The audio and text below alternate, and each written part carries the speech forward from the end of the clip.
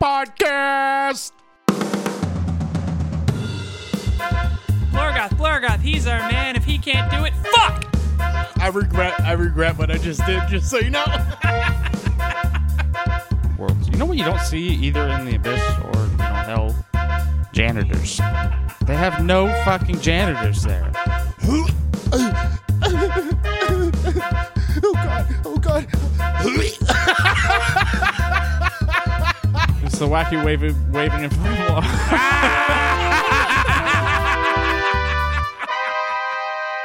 And welcome to another episode of Outside the Stat Block. My name is Ben, and I will be your ginger daddy for the day.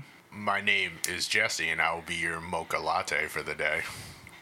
My name's Chris, and Jesse, stop reading my beverages. You were supposed to be cinnamon, damn it. You knew Christmas mocha. I did not even see it. Is that actually... Yeah, actually. Chris is always mocha, you know this. You're cinnamon, alright? I am ginger. I'm the darker skinned one out of us, so I figured So I'd you're go pumpkin with... spice? I feel like that's definitely me, because I'm the white motherfucker at this table. There we go. I was going to say, I feel like that's a white, lady. Yeah, it is. It is a white thing. I don't necessarily know white lady. I know a lot of white dudes that are coming around on the pumpkin spice. Yeah. Oh, I do not like it, but I accept my whiteness and will bear that title as it is mine to bear. That's fucking funny. Shit. Walking down the street. Hey, this is Chris. He drinks pumpkin spice. Oh, yeah, it makes sense. Yeah, Okay. Yeah. No, you can leave your mask on. I know what you look like. Yeah, no, I've got it. Man bun, beard, white. Yeah, no, thanks for that. No, I get it. Where's your flannel? No, this one's denim. No. Yeah, that was Not better. It's like you're delivering parts for Napa. It's like a nice denim work shirt. That's actually a pretty nice shirt. I got it at Walmart. It's not bad. It's got two pockets. Man, it's got two, so I can... I like how the pockets are right on. Okay, yeah. No. I mean that was whatever gets your jollies off. Yep. Yeah. Nope. Chris definitely just rubbed his nipples. Is what happened. There's absolutely no proof of this. You know what you could do with that shirt? Since it does have two breast pockets, is you could turn it into a one-third shirt. I could turn it into... OTSB brought you by one-third shirts. Get your one-third shirts today. Yeah. How you guys doing? Doing good, man. I'm doing fucking fantastic. Today was my last day at the job I've been bitching about for the last 6 months. Yay! Applause for Chris! Yay! I was trying to. Yeah, I'm sorry. Here, hold on. That's what I did. I'm just gonna edit in. Sounds like. I'm just gonna edit in a whole shit ton of applause. Yes, do because that. I control that, and I'm happy about this. Yes, as you should be. Congratulations, Chris. It sounds like you are moving on to better things. I am happy to hear that. Jesse, I'm glad you are having a good night as well. I am doing well. Yeah, no, I just, you guys can see it, and I'm gesturing to my entire apartment. Well, I just, oh, yeah. It looks like people live here now. Yeah, no, I got a bunch of new furniture. I got my, my two TVs up on the wall. Yeah, but one of them's crooked. It's not crooked. My ceiling is crooked. That's not better. I live in like a 150-year-old Victorian house. Like, this place was built a long, long ago. Yeah, I mean, that's what happens when you live in the state that we do. Well, I am happy to be back recording with you guys tonight. Tonight, we are going back to our previous episode where we developed a plot hook together. We're going to be doing a part 2. Chris, you want to give a little detail on some of that? Sorry, my bad. I got distracted. A friend walked in looking for something, and I apologize. I did want to actually. You checked in with us, Ben, but you're the one that's going through some shit. Yeah, that's true. Right. Tell the people. Yeah. What? Tell the people. I'm fine. No. So I will be moving roughly 12 hours away to a little bit warmer middle section of the United States. It is a good opportunity for me for some new work, new faces, new surroundings. Just generally get out of the cold dank that's up here in Maine. I do love the state. I have a lot of friends and family up here, which is great. But you always get to make more when you move around, so I'm leaving you fuckers behind. That's okay. You can say that because we're friends, and I would much rather you here face-to-face making fun of me than not be here. Why do you gotta make it always sappy? I'm just gonna miss you. Like real talk, I'm gonna miss you. Cry on the podcast. I mean, I've already cried about it, Ben. Well, I'm sorry to hear that, Justin. It's gonna be great. We're still gonna be doing this. We're gonna be kicking around. Still gonna be in touch, and maybe we'll do online games. We'll see. Maybe we'll see. But part of the purpose for bringing that up is listeners, do not be alarmed if for the next after this episode goes up for another week or so you don't hear from Ben. He's not dead. We didn't fire him. He's moving.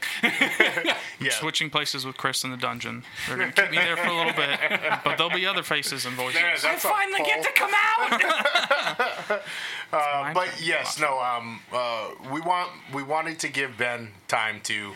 I mean, he's moving halfway across the country, so we wanted to give him time to get settled in and not have to worry about having to get all the things necessary to get the podcast up and going on his end. So we were giving him time to get that situated, get like his new life started down there, and in the meantime, we've actually already talked to a few people that we're interested in having on. It'll be me, Chris, and don't spoil it. I'm not going to. I was going to say one of our friends. The one that I'm really pulling for, that I really hope we're able to make something work out, is he is somebody that has been a long-time player, first-time DM, and he's about to DM his first game.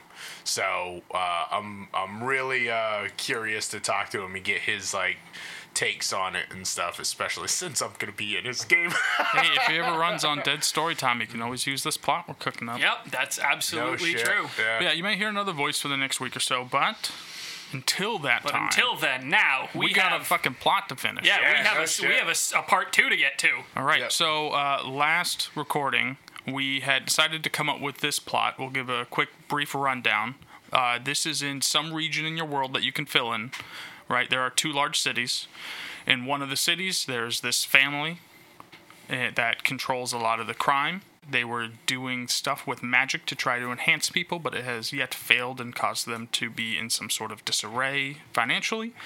While in the other city, there has been this increase in crime from tech from another plane of existence. Chris, you want to touch on that side of it? Yeah, particularly, we referenced Eberron just because it's the easiest plane to get to that has some of those technological advancements.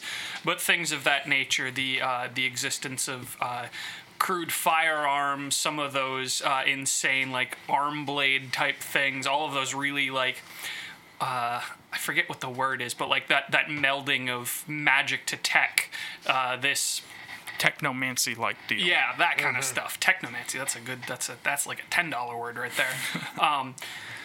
They have found a way to planar travel, and in their jaunts to Eberron and bringing all of this back, have basically started what amounts to a weapons market that is now just infatuating the entire city, from the people that can actually afford it, from actual officials, kingdoms, nobles, all the way down to your bottom end, your lowest criminals, your typical street thugs and bandits who are just jumping people in the street now.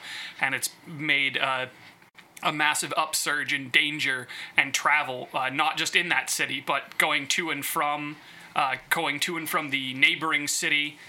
It's a bad time. And your party probably ought to do something about it. And before we get into our middleman, the key NPC for this kind of plot that we're doing, it's not only that they're traveling back and forth from this plane and bringing back this tech that is causing issues with, crime and a new technology coming in. Everyone's worried about it.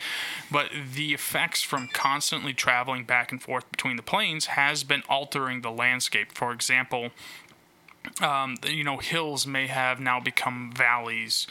Mountains may now become just pyramids. You never know what they could be. You can just change the landscape. Maybe there used to be this huge forest, and now it's this small little patchy oasis from a desert.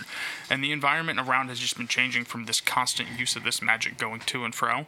So that's what's going on in the general populace. 2 cities, some crime going on, and a distortion of the world. And that brings us to our key NPC. Yes, I really like what you said about the environment. As time goes on, and it gets worse and worse. Like, you know, maybe even having like an electrical storm that just kind of floats around, doesn't dissipate. Just, you gotta always know where that thing is, and it's spreading and getting larger. You know, stuff like that. Just some weird shit. You can just be traveling down the road on your horse, like, and then a hole opens up and you fall into another plane, but it's in the middle of the air and you're falling 200 feet to your death or something, you know, some like wild ass shit, just because it's destabilizing. Yeah. You know, both Just planes. completely rewriting. Yeah, it's almost like it's like melding them together, which is ruining both planes type of thing. It's like if they ran into each other in a metaphysical sense. Anyways, yes, so the middleman. Arnold Schwarzenegger. Nope. We need to come up with a better name. Yeah, I mean, you can name the NPC whatever you want. What name do you want to name them? They can change it up if they want. I don't know. I'm Arnold Farman Man. Okay. All right, yeah. Okay, good. I'm not great with names. I think What does Mr. Farmerman do? Okay, I like this. So he is a farmer that was working the fields one day and saw one of these things like earlier on happen where, you know, he saw another world kind of open up in front of him and suck up some trees and some of his cattle and such. And that's when he started looking into an issue, and he ended up building a small resistance against the two families to fight back to try to stop them from this doing these the planar travel, so that it can help restabilize the world again, so that they're not their land isn't in danger, their means aren't in danger of being sucked up by this planar magic.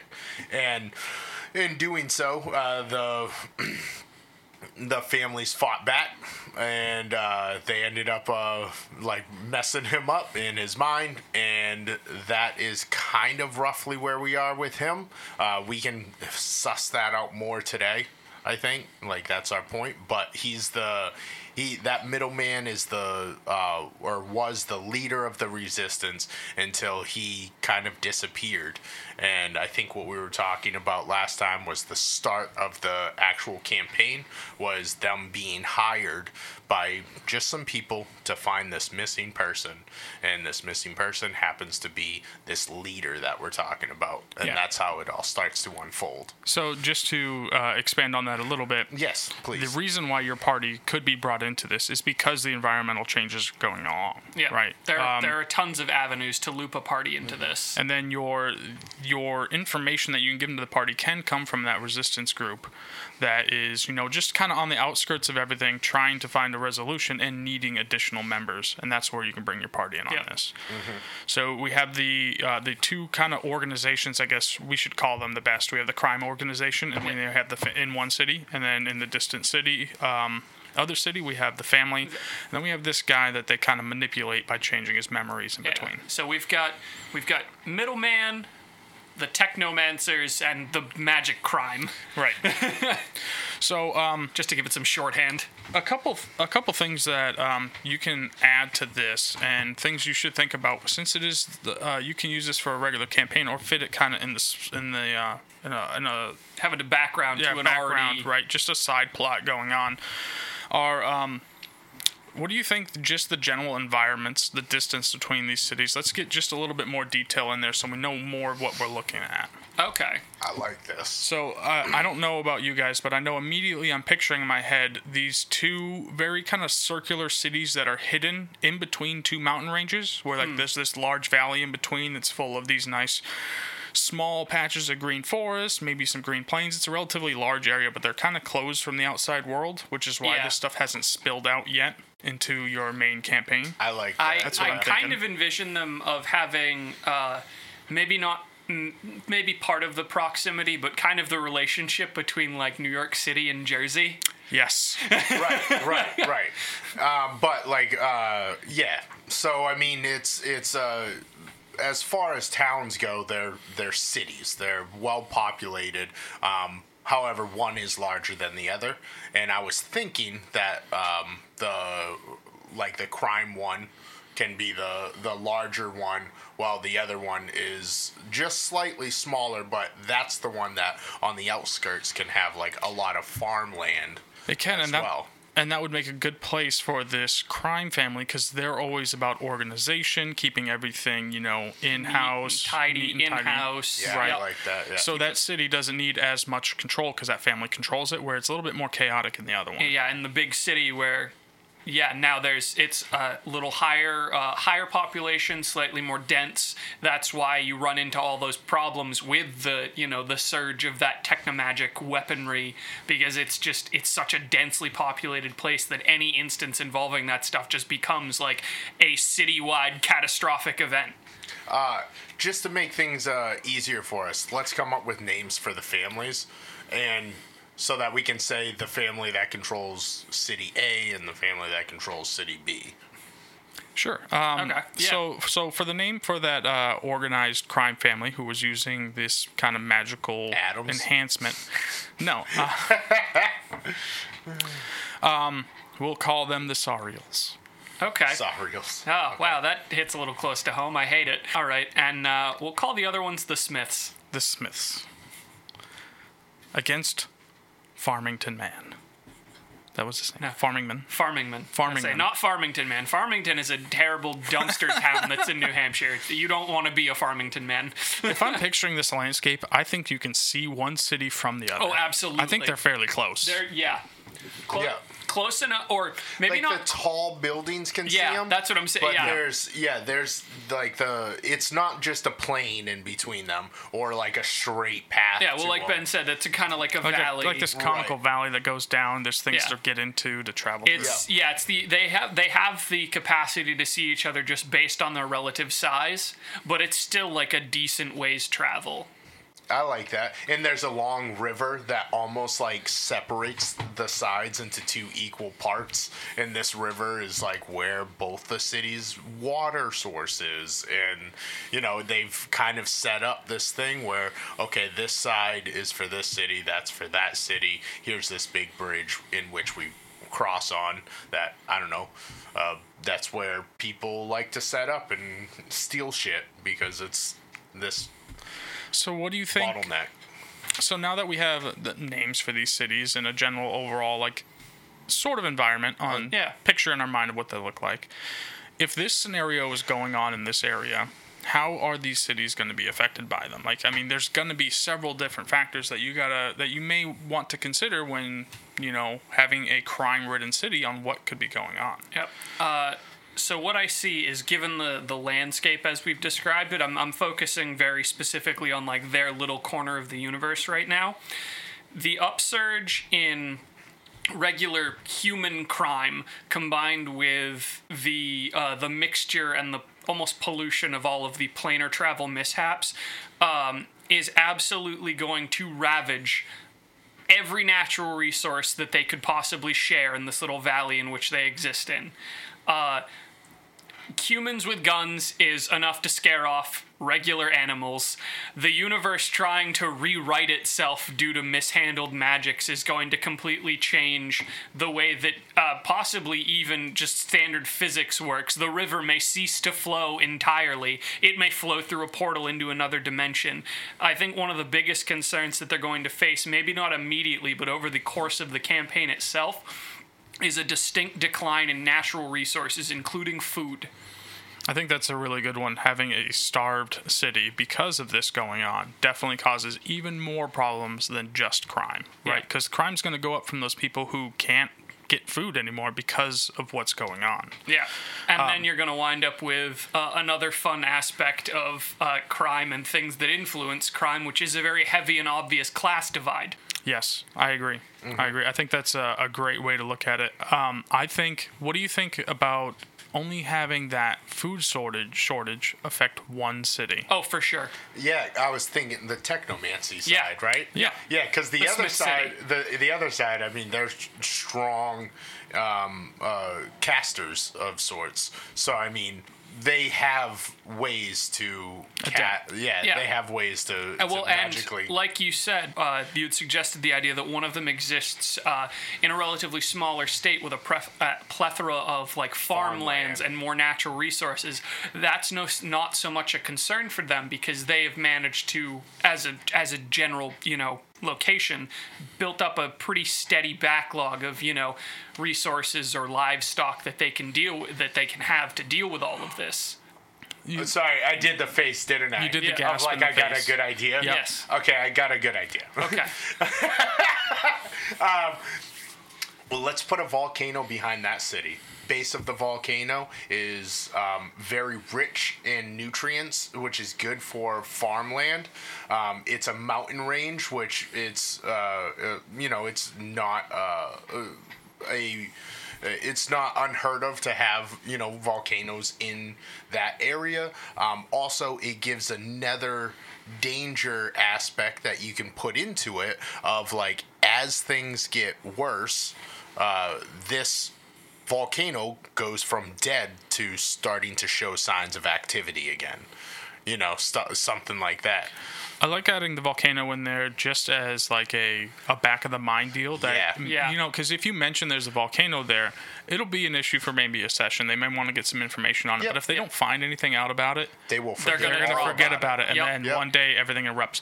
What I also like about the volcano is if you're safe enough, this family that's over there, that's where they could have been practicing all of these like weird, mysterious all of their arts. crazy dark arts. That's Yeah. where they can like hide it from the city while they're trying to infuse people with magic to make them like super soldiers type deal. Yeah. That could have been where that could have been where they were doing all of this. No, I like both ideas very much. And that actually works because it everybody thinks that it's just the regular natural existence of the volcano and the way that reshapes the earth that's made their land so vibrant, but it's a combination of that and their twisting and bending and manipulation of the that magical line of life and death that they play with all the time. It's all the remnants of that have been left in this volcano and are subsequently seeping throughout the land because of that.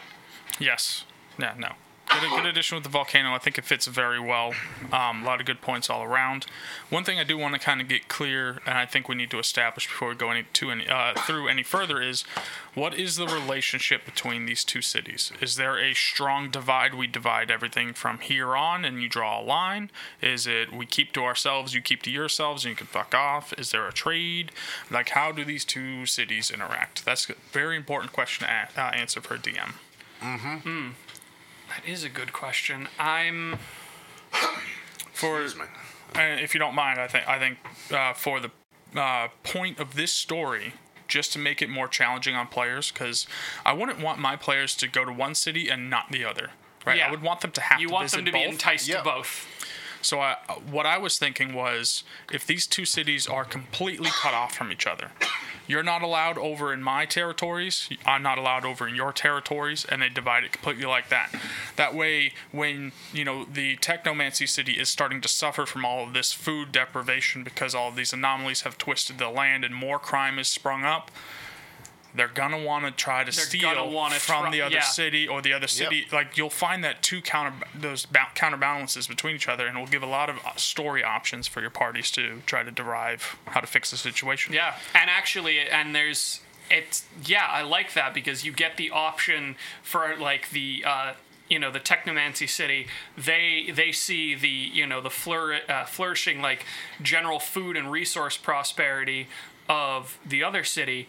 But the people in the other city who have, they have their livestock and their cattle and their food and their resources, but they look across the way to this large, technologically, magically advanced behemoth of a place, and that's their dream. That, if I can just make it, I can get there. Both inhabitants of both cities want to be in the other place. It's just that constant feeling of the grass is always greener. Mm-hmm. Now, would we say that these resistance groups are like small villages in between, or are they from one of these cities? I would say it would be... I feel like it's a mixture of both. Like it's a combination of the people from both cities who have dared to try and leave. I like that. Yeah. And they've all kind of come under the realization that both places suck and there's something wrong with the world and they need to deal with it. Right. And it's not like they come to realize this idea of like it's not like that city isn't shitty and that city isn't shitty. It's that family sucks and that family sucks and they're like destroying our home cities. Yeah. And we need to stop these people because they're going to destroy our homes and we want to live and prosper in our homes. And by, getting rid of them, then the cities won't suck. You know what I mean? Yeah. So if one of the major issues that's happening in the Technomancer City is a shortage of food and an increase in crime resulting from that, I would say that the other city has to be fairly under control, except probably dealing with I can't think of something that they would be dealing with in that city because they still have food, right? Do you think maybe refugees trying to come over? I would say it's a combination of refugees, and given the natural presence of magic, they are suffering more from the universal changes, from all the shifting. Perhaps some of your more eclectic creatures from perhaps other planes appear throughout the night. You ever had a pack of displacer beasts eat all your cows? You have now. No, aw, I like those cows. Bertha. Hey, Henry, all the cows are gone again. So, while they don't have... we've established in the previous episode that this family, the Sariel family, is trying to gain these weapons as well. Yes. Right. So with that, I like the fact that these random beasts are showing up, these random creatures from other planes, because it allows you to use super cool things in the Monster Manual and in various ways. But that could be a problem for this family, is that these beasts are showing up while they're trying to get these weapons. Yeah. And the party needs to deal with these beasts now because that's what the family wants. Yep. And it's another way of incentivizing the Sariels to want that weaponry. I agree. So we can also think of so there's a lot of money to be made in Magic, like in this in 5e. But this family they're not looking to make money. They're looking to become more powerful. And by creating items where they can put spells into it and sell them to make more money and stuff, that's making other people more powerful. And they don't want that. They want their power to be supreme. So, since they're not willing to kind of go that route to make money, then maybe we can make that city, like the Technomancy City, that city has money in it. Even though, there's a lot of crime and it's, chaotic, that city has money. But this city over here, it has plenty of food, it has, as far as money goes, it has second-rate armor and weapons and clothing, and it has really good food though, and maybe a magic item shop that does have a few things that you can't get anywhere else just because it's within this city, and that's the. It's like this broken down kind of pawn shop style. Yeah. Right. But the other city is prosper, and that can be one of the. See, and there's another way to incentivize your players to travel from city to city is a very distinct economical divide. If you want regular adventuring resources, you want rations, you want packs, stuff like that, you have to go to the Sariel city because they're a bit more humble in that presentation. They keep to themselves mostly. They're not really interested with a bustling economy. They have their simple ways that on the surface that appear simple on the surface, I should say, but if you want anything advanced, if you've got players hunting for magic items, then they've got to go to the Smith City because this is the place. They have all of the highest end shit, the most obscure things you could think of. I don't normally do this or generally subscribe to this as a DM, but I would go so far as to say that based on the import of the new tech and new magic items, I would be willing to sell almost anything out of the DMG at that city. Yeah. Just based on their advancement and their prosperity. Anything outside of, anything that's not an artifact or a legendary, a super, high-powered legendary item, you can buy it there. Yeah, yeah. I mean, price it accordingly. Priced accordingly. But, yeah. Anything you want, anything you can dream of, somebody's got it somewhere. You just have to find it. Yep. And you can make that depending on the rarity of the item or how, likely it would be in your world or not. You can make that as easy or as hard to find in that city as you want, Absolutely. but it Absolutely. could have it. Yeah, Yeah. absolutely. So Probably not going to roll into ye old pawn shop and find yourself a holy avenger, but it's probably not going to happen. Flaming, raging, poisoning sword of doom sitting on the back wall, 60,000 gold pieces. A red dragon head, yes. What I was looking for. I can wear it like a helmet. So now I think what we need to do from this point is stick with what small details we've come up with this and kind of expand on just those ones, because we could probably fill these cities for hours Endlessly, yeah. with, Oh, yeah. with small But stuff. we've got a good backdrop, I think. So we need to bring that magnifying glass in. We really need to look at the actual aspects of this adventure. So I agree, and I think it's pretty easy, straightforward from the resistance aspect to pick what we're putting in these cities and put that as information the resistance has, so the party can go pick and choose what it wants to do Right. in these cities. But for the sake, let's stick with this Technomancy city. It's kind of what we're into right now. We know that you can buy anything there. When the party goes here, we need to figure out how the party's going to be treated. Are they immediately in danger because there's crime everywhere? Who can they talk to? Is there a person they can talk to? Like, how are they going to go about changing this from this city? I envision this kind of like really any standard tourist going to a big city. You are going to be met with equal parts absolute disinterest and people who are going to try and scam or mug you. Yep.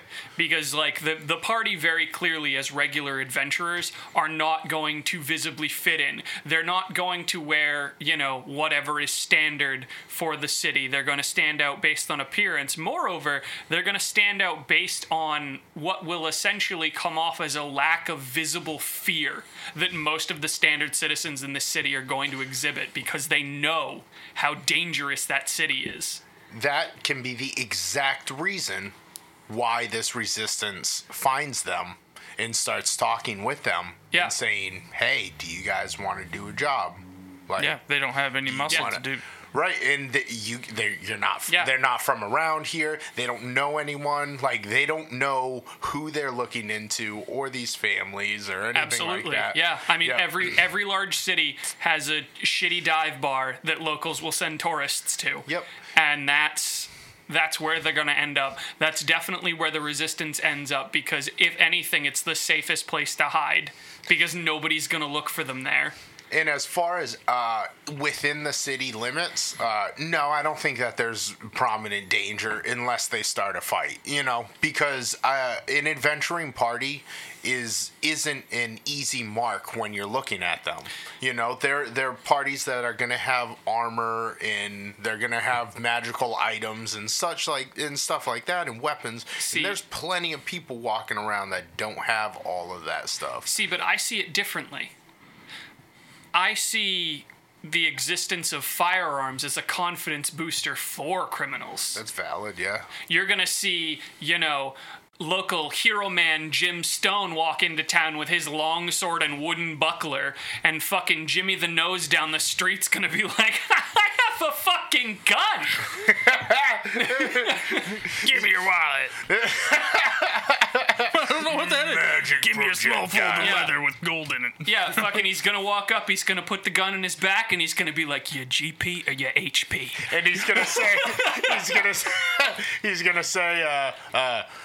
oh, with that, I have a long sword. You can step back with your dull little dagger. Kaplow! Because fucking My kidney! Jim Strongman doesn't know what a fucking firearm is yet. Yeah, Find out exactly. the hard way. He's going to find out the hard way, so That's a weird looking because that's going to be dagger. because you're right, that confidence is going to work in the party's detriment. Because somebody's going to walk up to them and DM's going to be like, they have this weird like metal wooden thing in your hand, you've never seen it before, you don't really know what it is, it just looks like they're holding garbage. Yeah. And the party's going to be like, yeah, all right, man, until the first time Kaplowy! Yeah, until the first time one of those shots connects, then the DM's like, and that's 2d10 worth of damage. They're going to be like, what the fuck, why? Oh God, no! It's in the bone! It's in So while Jim Strongman may not be in an immediate danger when you enter this city, there's definitely going to be eyes on the party. Oh, yeah. One, because it's crime. Two, because you're walking in with, I mean, party adventurers have stuff. You look fucking weird. Yeah. The adventurers get shit stolen from them all the time.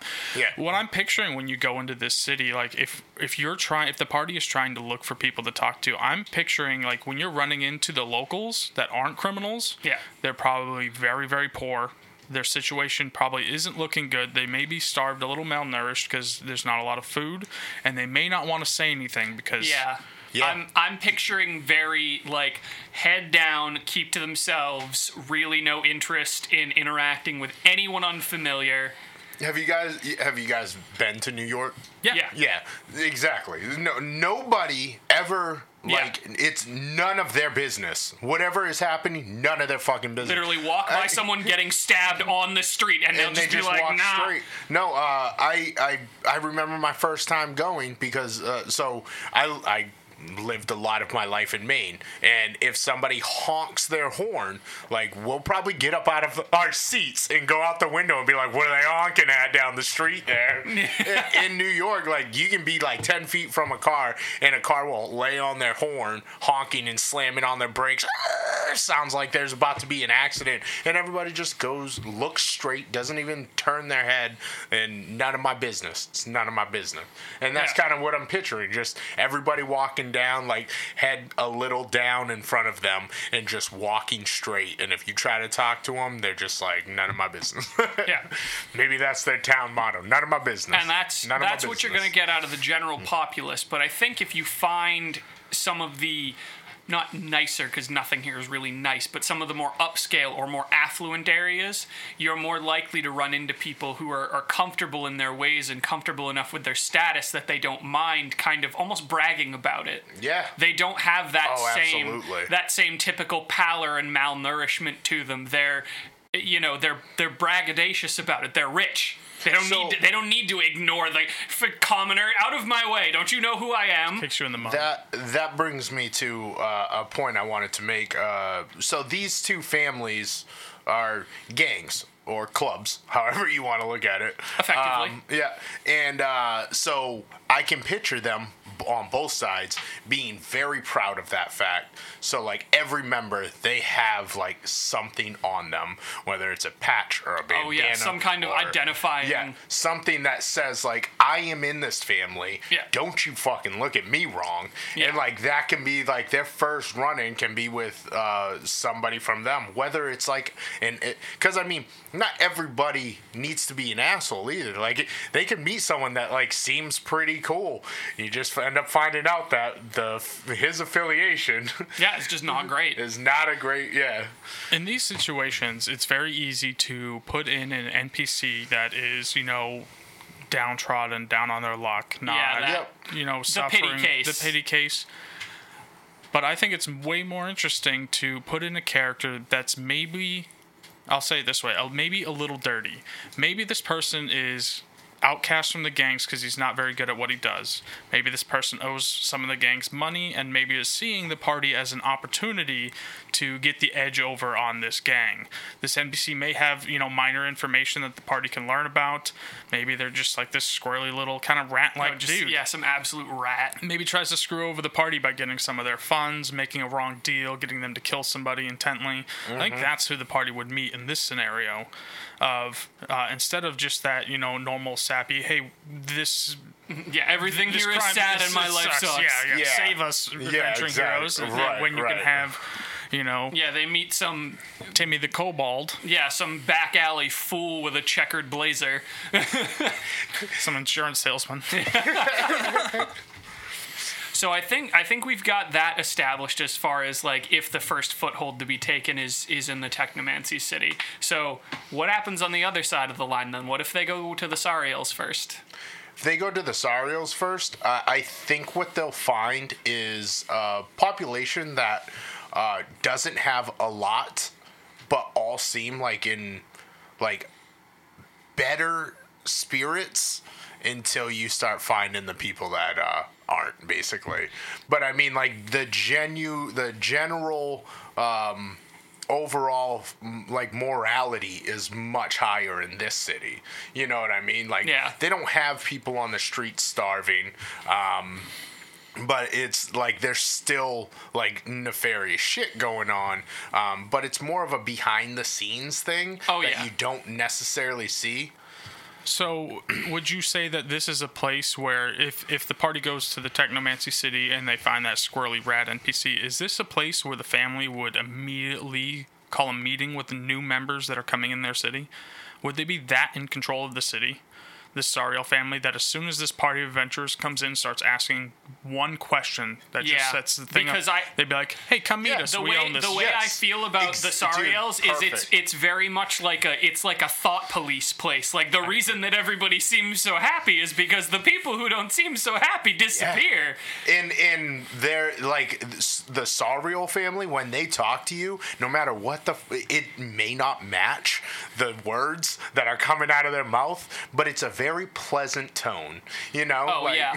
Yeah, no, oh, please, come with me, definitely. Kind of like Sariel at the beginning of my like game. Sariel. Yes. That's really funny, but yes, perfect. I think that's very good. Because they don't do their dealings out in the day. Everything they do is hidden, it's secret, it's kept under the cover of night. Maybe part of the reason that everybody is so hush hush and they're, you know, kind of trained into this obedience is maybe one of the things that they do is in order to try and reclaim some of this power they've lost. The non-believers, the thought criminals, as it were, when they get abducted, they become experiments for the Sariels. That's where these people go. Ooh. Oh. And that, God, they are so vile. I love them. and that in and of itself becomes a future problem once the planar magic starts distorting the world even more, because at some point you have to imagine that whatever underground bunker they've kept all these experiments in, something is going to happen and they're going to get let out. I see that as like a right after we finish this main quest. Yeah. And we are leaving and we are full of our riches of experience and gold. Oh, yeah. Magic items. We leave this region and then we find these super soldiers. And then we find these just absolute monsters that just tear us to pieces and beat us to death. Oh, God. I think with the... I love that as like a nice side plot just to throw at the end of the story. I think that's super cool. If this family is going to immediately come and approach the party and they're going to have like pleasantries and everything like that, I think you have to have the party trust. The party has to trust this family. You have to get that right out of the gate. You know, give them free items out of the player's handbook, maybe some free rations or a tent or maybe a cart and some horses. Yeah, they load them down with some lubricant. And if they have, regardless if they go to the other city first or this city, they're going to have information on the other city, right? So you just give them one tidbit of information that clues them in on something going on with the other city that keeps them away from the family. Yeah. You guys go investigate what's going on over here. Don't worry about these super soldiers we're building and this tech we're stealing. Pay no attention to the man behind the curtain. Everybody is happy. Yeah. And I just like the idea of them like not being threatening and just seem really nice and maybe kind of like lean into like I don't know why they're so upset with us. Like we're just farmers trying to live our lives out. Like we don't have anything that they could possibly want here. You know how you seal the deal? You send a caravan, a small one, of food through the valley to the other city and you attack it yourself. And you get the party to investigate it and leave signs like it was the other people. Like, hey, we tried to send them food, but they attacked us. Kind of air quotes that you can't see because it's an audio medium. Yeah. That's exactly it. So I feel like we've got enough of a foothold for both sides here. And either way, however this transpires, one way or another, following through on either of these courses of action eventually lead them to the resistance, which eventually brings in, the revelation, the reveal of what is actually going on here. When the resistance is like, no, listen, you can't trust either of these families. They're both absolutely despicable, and if we don't put a stop to them, everyone is going to die. So, okay, here's the question then, because in this idea, we want the party to meet both of the families and have their own opinions about the families before they even meet the resistance, right? So how do we put that in the game with, like, you know, that illusion of choice for them, or at least just kind of like entice them, give them a reason to be interested to go and check out both cities, like without it being this boring, like, okay, you're there. If there's nothing to do, there's a city across the lake. Oh, you want to go there? Okay.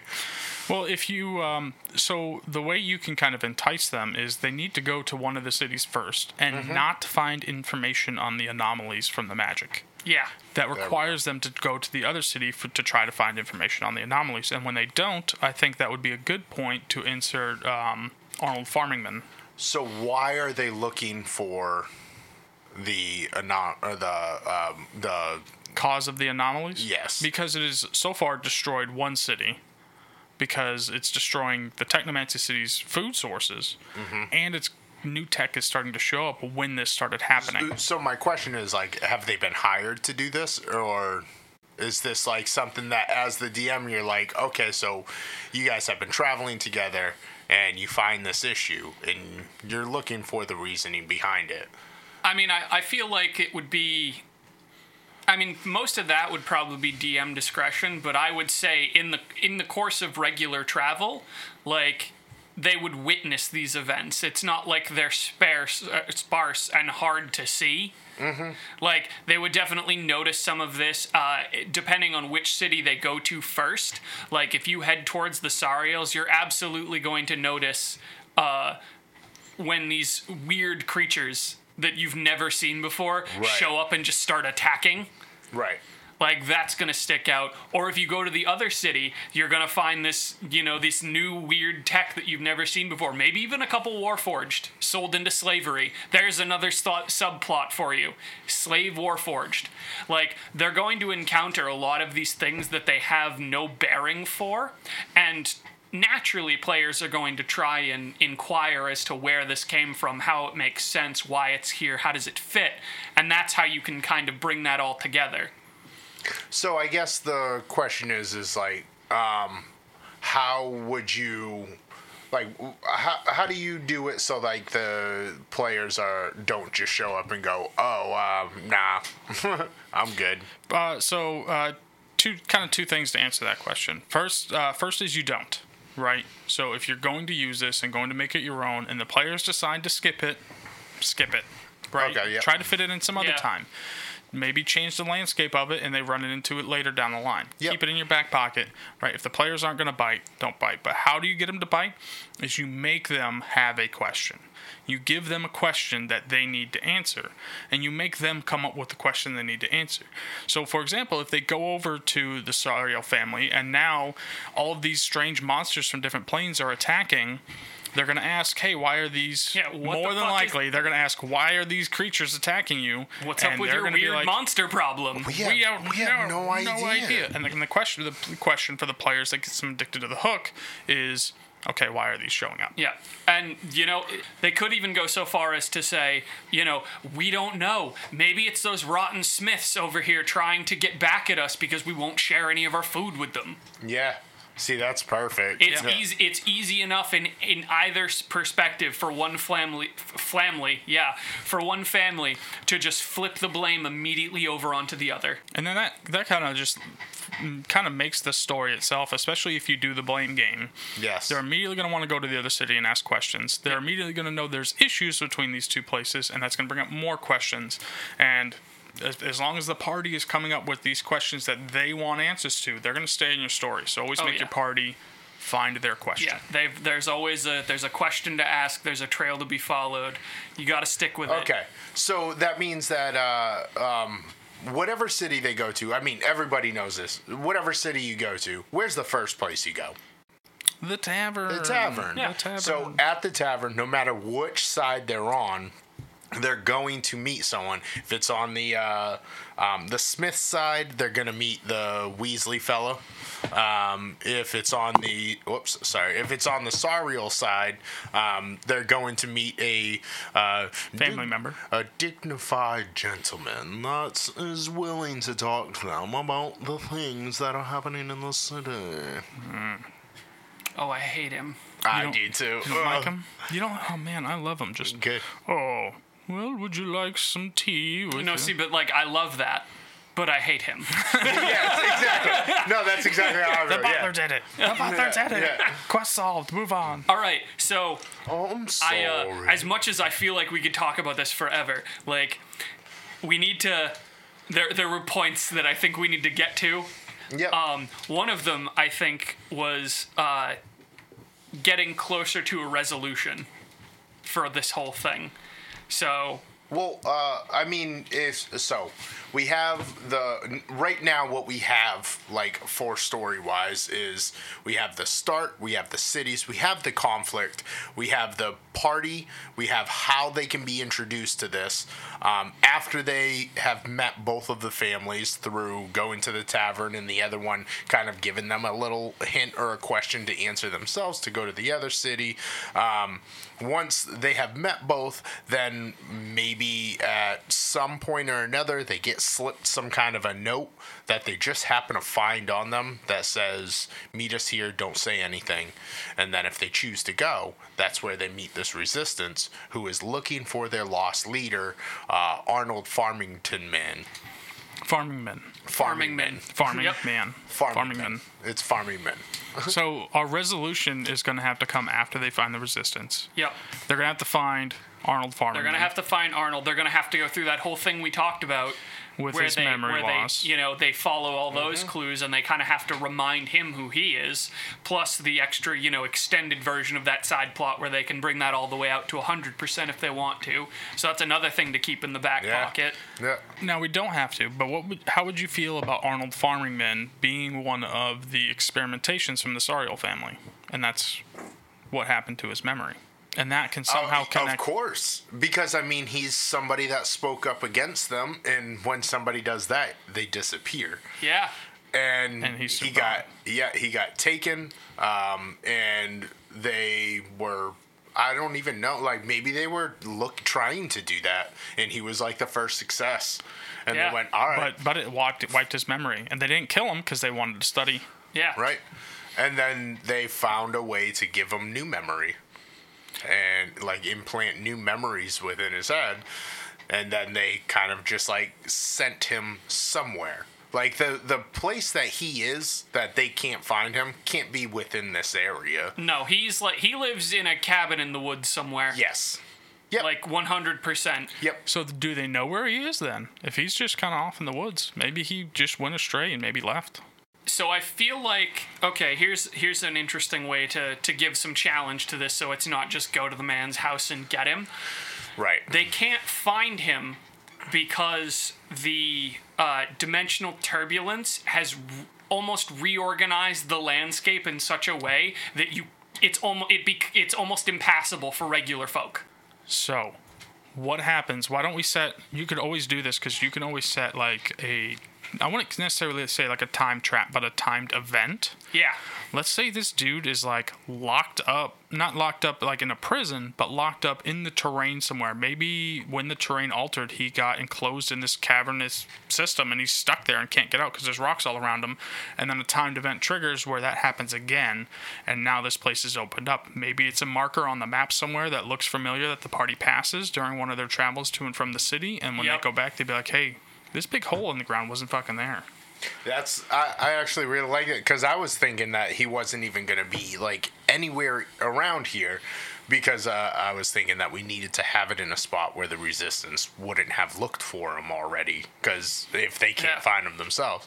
So, I mean, if it's in like a hidden nook that like has this like almost like false wall in front of it, you know what I mean? It's not really false though. That's why the resistance can't find him. And as far as Arnold is concerned, he's a hermit, has been a hermit his whole life. As far as he knows, yeah. He doesn't like trespassers. Like when they show up, like he can't help but be like the good-hearted, like good-natured person. Yeah. But he doesn't really have social skills, even though like in his previous life he did. Like but he's very much was, like, oh hi, why are you in my cave? Yeah. Do you need food? You should leave soon though. Yeah. Oh, no, I don't need any food. No. Yeah. That's right. Do you need any food in here? But you should leave. I don't like guests. Oh, I just hermit. I live here. I'm behind the rock forest. And You funny little man. And to just add that little bit of extra intrigue, whenever he's with the party, given the enhancements that have been made to him by the Sariels, he sets off the Detect Magic spell. I like that. I like that a lot. Mm-hmm. He will just radiate enchantment magic. Mm-hmm. Not anything on him, but him himself. Yep, just this whole aura around him. And something's up with him. For multiple reasons. One, the actual enhancement that's turned him into the freaky super soldier man, plus the modify memory spell. There's going to be all of these little things that if you have a party member who just habitually casts detect magic, eventually it's gonna happen and he's gonna ping, and that's gonna be a whole nother point of interest. Even more so if it happens once they've become a little more integrated into the resistance. That brings up a whole question of its own. The resistance is gonna wind up questioning the well-being of their their leader, this person they've been following. They'll be like, why are you with what, how, what? And then that's a whole different plot to go down, where you wind up you have your resistance and your players both questioning, is this the guy we're looking for? Is he still the one? Is it even him? Is this something else? What's going on? There's just a lot of what if that happens here that I really like. I really like it. It's very intriguing. And Yeah. as a player, that's the kind of shit that makes me want to be there and makes me hate when the DM's like, all right, well, we kind of ran out of time. One of our players needs to go or something like, and I'm just like, fuck, no, just let me talk to him for a second. Yeah. I just want to know what the fuck is going on. So, what benefit does he give the party? Like, how does he bring about the resolution? Like, what part of him gives the party a chance for the resolution of the story? So they have to convince him to come with them. Probably the easiest way is, hey, can you help us get back? Like, we don't know our way around here, and we're just trying to get back. All right, just come with me. Keep up. I'm just, I can't be all day, but yeah, and he just takes them back to the city where, the resistance is waiting for them. Like, not the city, like the outskirts where the resistance is waiting, and they're like, Arnold? Arnold. And they have to cross through that whole barrier Hilarious. where the resistance kind of has to start reminding him who he is. And I feel like that's where you're going to get that first, key item that reminds him a little, just for the sake of explanation. Let's call it a journal. They present him with his journal that has all of his, his writings, his musings, whatever. And that will set off a little bit of a spark in him. And it could be something as cliche as like, either him or one of the resistance members or one of the party, if they're fast enough, being like, I bet if we find more stuff that relates to him, he'll remember more. And then you can kind of track that down further. And given the story that we've given him, like, naturally he would lead you in the direction of the Sariels. So it would be, the closer you get to completing that, the more you learn about what it is the Sariels are actually doing to people. And you learn that you learn about their attachment to magic and the experiments and the fact that they're pulling magic from, they're pulling from these other planes, and this is part of what's causing the destabilization. And given their connection, like if they chose to, if you chose to follow that all the way through, you'd meet the Sariels, and given their penchant for playing the blame game, you'd come to them and be like, you're ruining the world by pulling magic from these other planes, and they'd be like, us! All we are doing is accessing the natural weave that exists between the worlds. What about them? They've gone to another plane. They've brought foreign entities here. It's not us, it's them. And then you wind up at that crucial moment eventually where your party has to decide. Do we do one? Do we do both? Do we do nothing? Ooh, so I'm glad you brought that up. Hold on. Yeah, you raised your hand. Yeah. I've been wanting to branch off this. So the journal is given to Arnold, and it sparks a memory, right? It hurts him. a lot. Grabbing his head, dropping to a knee. Like, this magic is meant to block that memory. Didn't wipe it out, it's blocking it. And it is hurting him to remember. And that is when the Resistance realizes that not only is something magical happening to make him forget, but they have no idea what's going to happen if they do, like, a dispel magic to make him, like, remember everything at once, or if it can actually dispel it, or if it will, like, cause some kind of reaction. I also thought of, like, a cool, like, kind of, so if they use dispel magic, he's in a coma, and then, you know, when he comes out, he'll gradually get his memory back, but I don't know, that can be a discussion for later, but if they take him into a field of something that dispels magic, like that's a anti-magic field. Right. If he goes into that, then he becomes himself again until he steps out of that field. And then when he steps out, he's again in a ton of pain, but he forgets like everything that just happened in there because the magic is rewarping it to go, that never happened. I like that it affects him. I would like to see the effect of either a dispel magic or an anti-magic field affect him to incapacitance. Yeah. Because that gives you a way as a DM to remove that super soldier from the final, if there's a final combat or final confrontation. Because that's the other thing is that we've glossed over like a million times now, is that he is like a magically enhanced human. Mm-hmm. Like if you were to stat him, like I would wager he is like, he's got 20s in like strength, dex, and con. Yeah. Far and away. Yeah. And when you I mean, he's also high in charisma. Like, he's a leader of a resistance. He's a pretty man. Yeah. I would just for the sake of enhancing the super soldier thing, it's 20s down the board. Yeah, and you can show that off throughout, like, when you first find him, and he's just pushing over this huge fucking boulder with no shit, right? Yeah.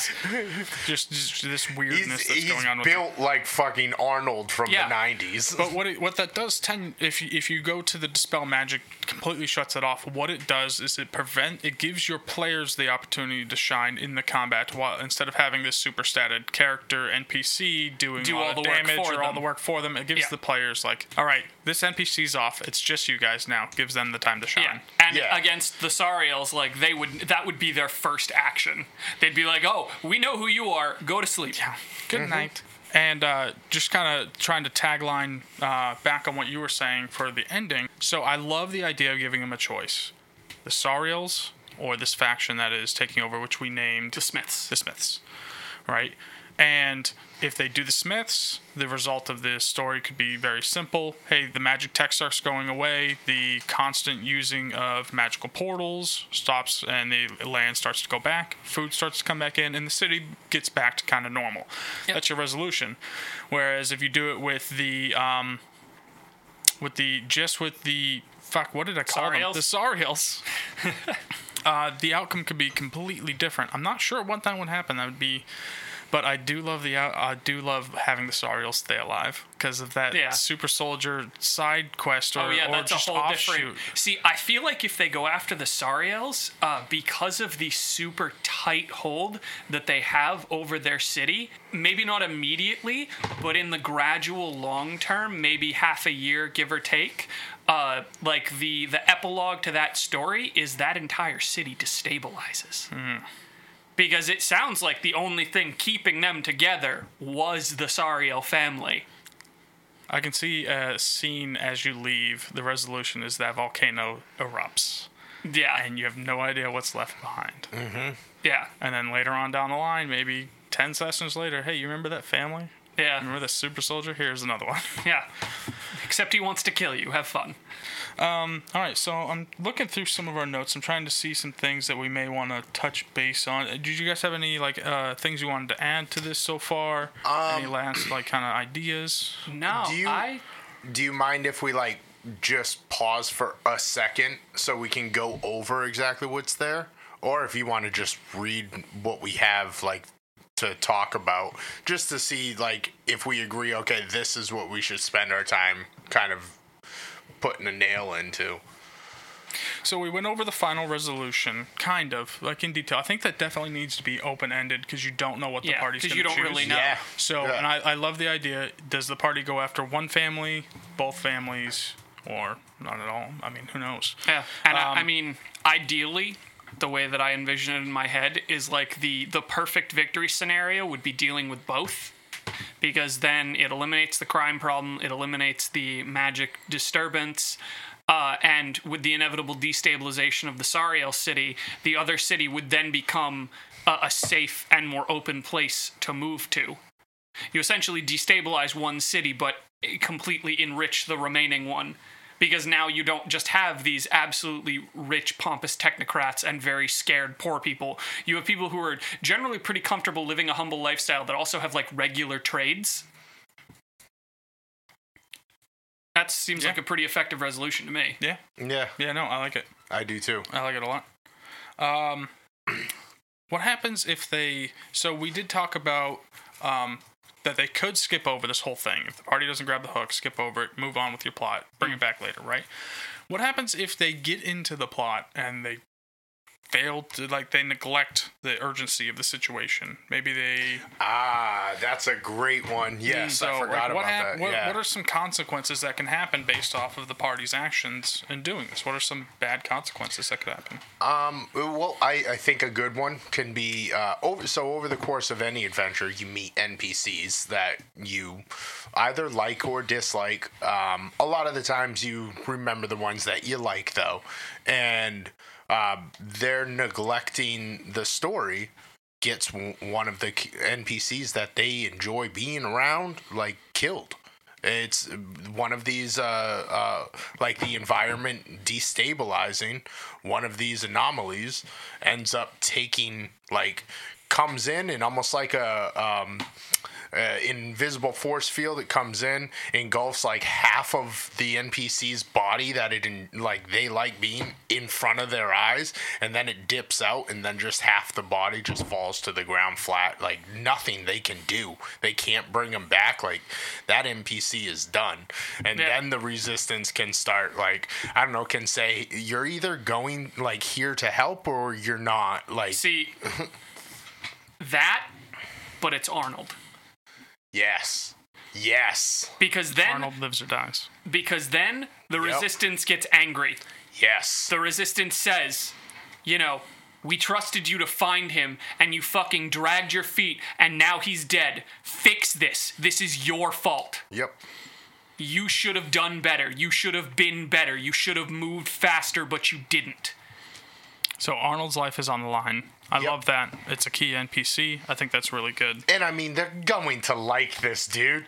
Like, he's just like a big teddy bear that is just very good at pretty much everything he does. Yeah. You know?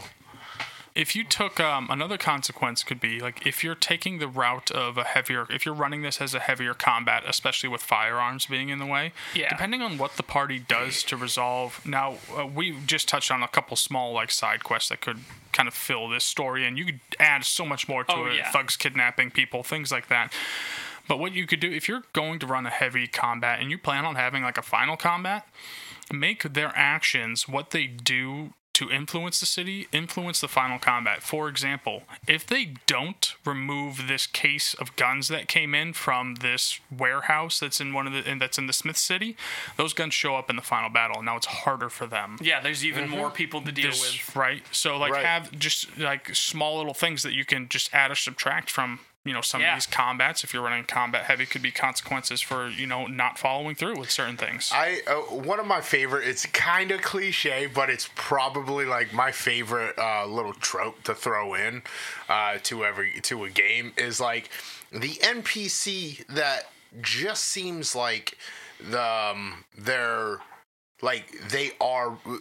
they seem like there's something that they aren't. So what I'm trying to say is, you come across this wagon, and there's this woman in it that is barely alive, and over her are some bandit thugs that are they're assaulting her or robbing her or something. They're beating her up, and there's just too many of them, and you didn't see what happened prior to that, right? So you just walk up on that, you scare the party, either scares them off or ignores it, whatever.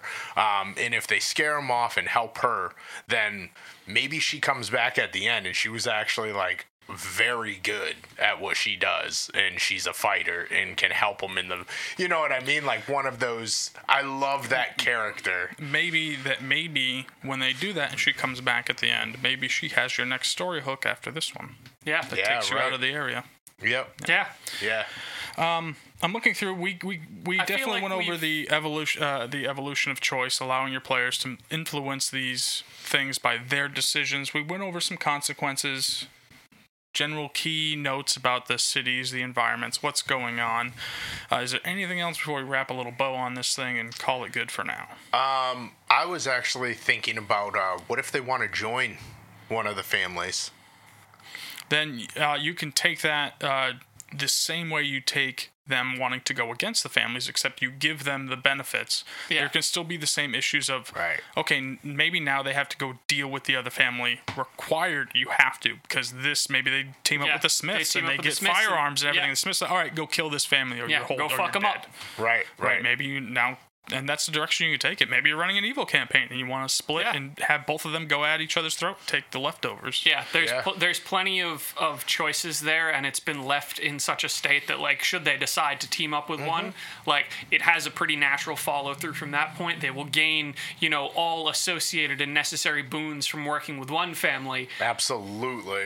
But I think as a response to that directly, just from a balance and challenge perspective, like, the other family just gets subsequently harder because these cities are in such proximity, and over the course of this adventure, your party is going to make such a name for themselves, one way or the other, that if you join the Sariels, the Smiths are going to be like, we need to go get the biggest gun that we can find. Yep.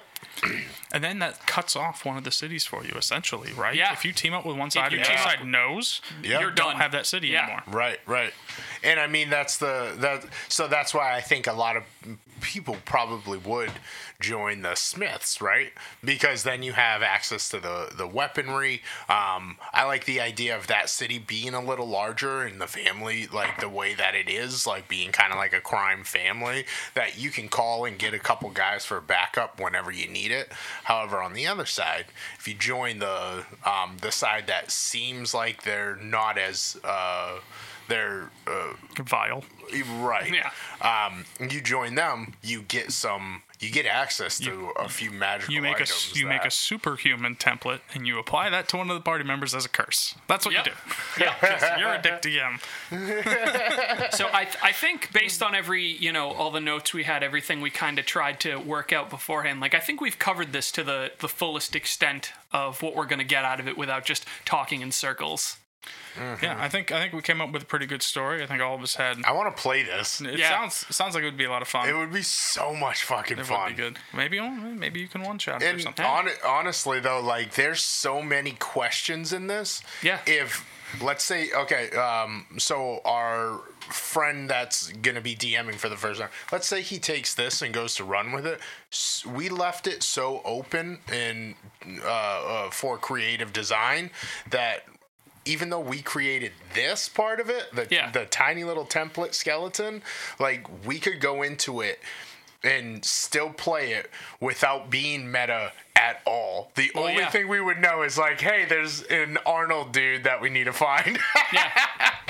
But yeah, this plot I think is open-ended enough and has so many potentials for resolution that you could change probably most of this and it would still work. Oh yeah. Man, dude. I think we did fucking good today, boys. Yeah. All right, so I have one last thing for you guys. Okay. I got a little thing called Jesse's Notes. All right. Yeah, it caught on last time. I liked it. Why are they on a chalkboard? With crayons? What are you doing? It's the easiest way to write. Have you ever tried it? I don't think so, you idiot. Okay, so the first thing, he's laughing like really hard, and he's not making noise. That just sounds like pain.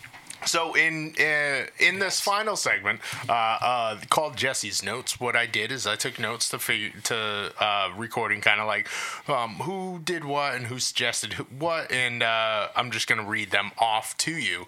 I'm gonna try to keep doing this whenever we do kind of like a creation episode. Sure, yeah. I would just jump right into them. Yeah. I would just be, these are Jesse's notes, and then bam, bam, bam. Okay, so Ben, you came up with the name Sariel, which is the Plagiarizing yourself. yeah, which is hilarious, and I love that name. You know, when you said it at first, I was like, I know that name somewhere. It's been like 3 weeks, man. That evil bitch tried to kill my character for so long. Stank ass hoe. Anyways, so they're the Magic Crime family. The cities you also came up with cities keep to themselves, unless you're sneaky about it. The Sariel family does give the party some free shit, which is cool. They're the side that comes into it, and they're a little nicer to the party, and they go, here's some free things, be our friends, which is creepy and weird. Chris, you came up with the Smiths, the technomancy traders. Please tell me y'all got that right. What? The Smiths? Yeah. Yeah. Yeah, definitely.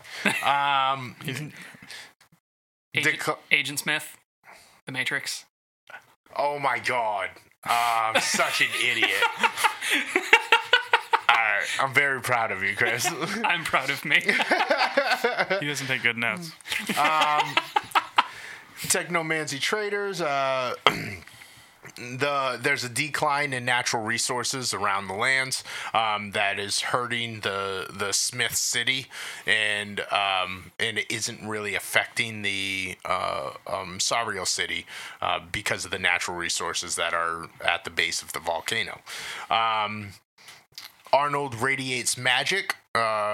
There's multiple pings off of his body. I did not catch the kind of magic that you said. Enchantment magic, which makes all the sense in the world already.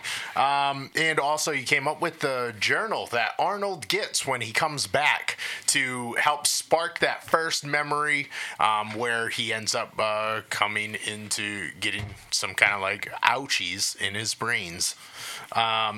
So what I came up with is that there's a volcano behind, I said the Magic Family Cities because I didn't write it down yet, and then I changed it to Sariel's. All right. So there's economic differences between the two cities. One side is more prosperous, but it also has a lot more of class levels. You know, they have very poor, but they also have very rich. And the other side, they don't really, they're not they don't seem to be a place that really cares about financial wealth. And that's the Sariel City. So in the Sariel City, they seem happier, but nefarious shit is happening behind the scenes. And I also have on here that dispel magic on Arnold hurts him. Turns him off. Shuts him off. Turns him off completely. Yeah, just shuts him off. Oh, that's actually something Ben came up with, is that it incapacitates him. Yep. So, yes. No, I like that. That's We'll be storing these notes in our archive for future use. For posterity. Yes, and also hit us up on OTS Block. At OTS Block on Twitter to tell us who you thought came up with the coolest ideas in the episode. The winner will get $1.5 trillion, so please go ahead and... Chris, I thought it was $2 trillion. Don't look at me. No. I told you I was going to handle this. I had to spend $0.5 trillion to as a salary to set this all up. Oh, okay. Yeah, that's fine. All right, cool. So vote for me. I want to win. So is that the majority of your notes there? And that is all of my notes. All right. Yes. I want to apologize to our listeners. This is gonna be the second episode in a row. We're gonna have to cut the questions because this has been a fucking long one. Dude, we were moving though. We did good. And you know what? If you've been with us this far, thank you very much. Seriously, thank you for listening to this combined total of like almost 2.5 hours worth of us writing a campaign hook off the top of our heads. And to be honest, like, tell us if you like it. Like, I know I sound like a broken record, but this is, to me, this is the most fun recording sessions that we have, is to think of Make stuff. and create. Yeah, it's our creation episodes, right? And it's just a lot of fun. I have a lot of fun doing it with you guys. You guys are help get those mind juices flowing for me. Oh yeah. Oh yeah. So if you made it this far, I will see you after a few weeks. You will be hearing from other people as well with Chris and Jesse. If you made it this far, I am Ben. Thank you for listening. You can find us on Twitter at OTSBlock, Facebook Outside the Stat Block, a website at OutsideTheStatBlock.com, where you can find all of our episodes, or Apple or Spotify. Yes, and if you do happen to go to OutsideTheStatBlock.com, do us a favor. Send us some questions. As you've noticed, this episode and the previous one have been definitely lacking. We could use some more. Send us your questions. Send us your stories. Send us anything. Really, if you want us to say something stupid, just tell us. We're pretty free. We'll say things, like, for mostly free. Yeah, no, I mean, don't be like racist or rude about it. Yeah, but I but, mean, like, we're probably gonna say it. Yeah, just, give us your engagement. It would mean a lot to us. You want me to do an entire voice in the Arnold accent? Yeah, just ask. Don't tell him to do that. Do not tell him to do that. I mean, we'll record it, but we'll edit it too. And as Ben mentioned, if you happen to be listening on Apple Podcasts, give us the 5-star, write us a little review. Super helps out. If you write us a nice review, I might be so inclined as to read it as part of this little end segment someday. Oh man, that'd be dope as hell. Yeah. And thank you very much, guys. I've been Chris. Yo, Ben, I'm Jesse. Now go play pretend with your friends. Subscribe!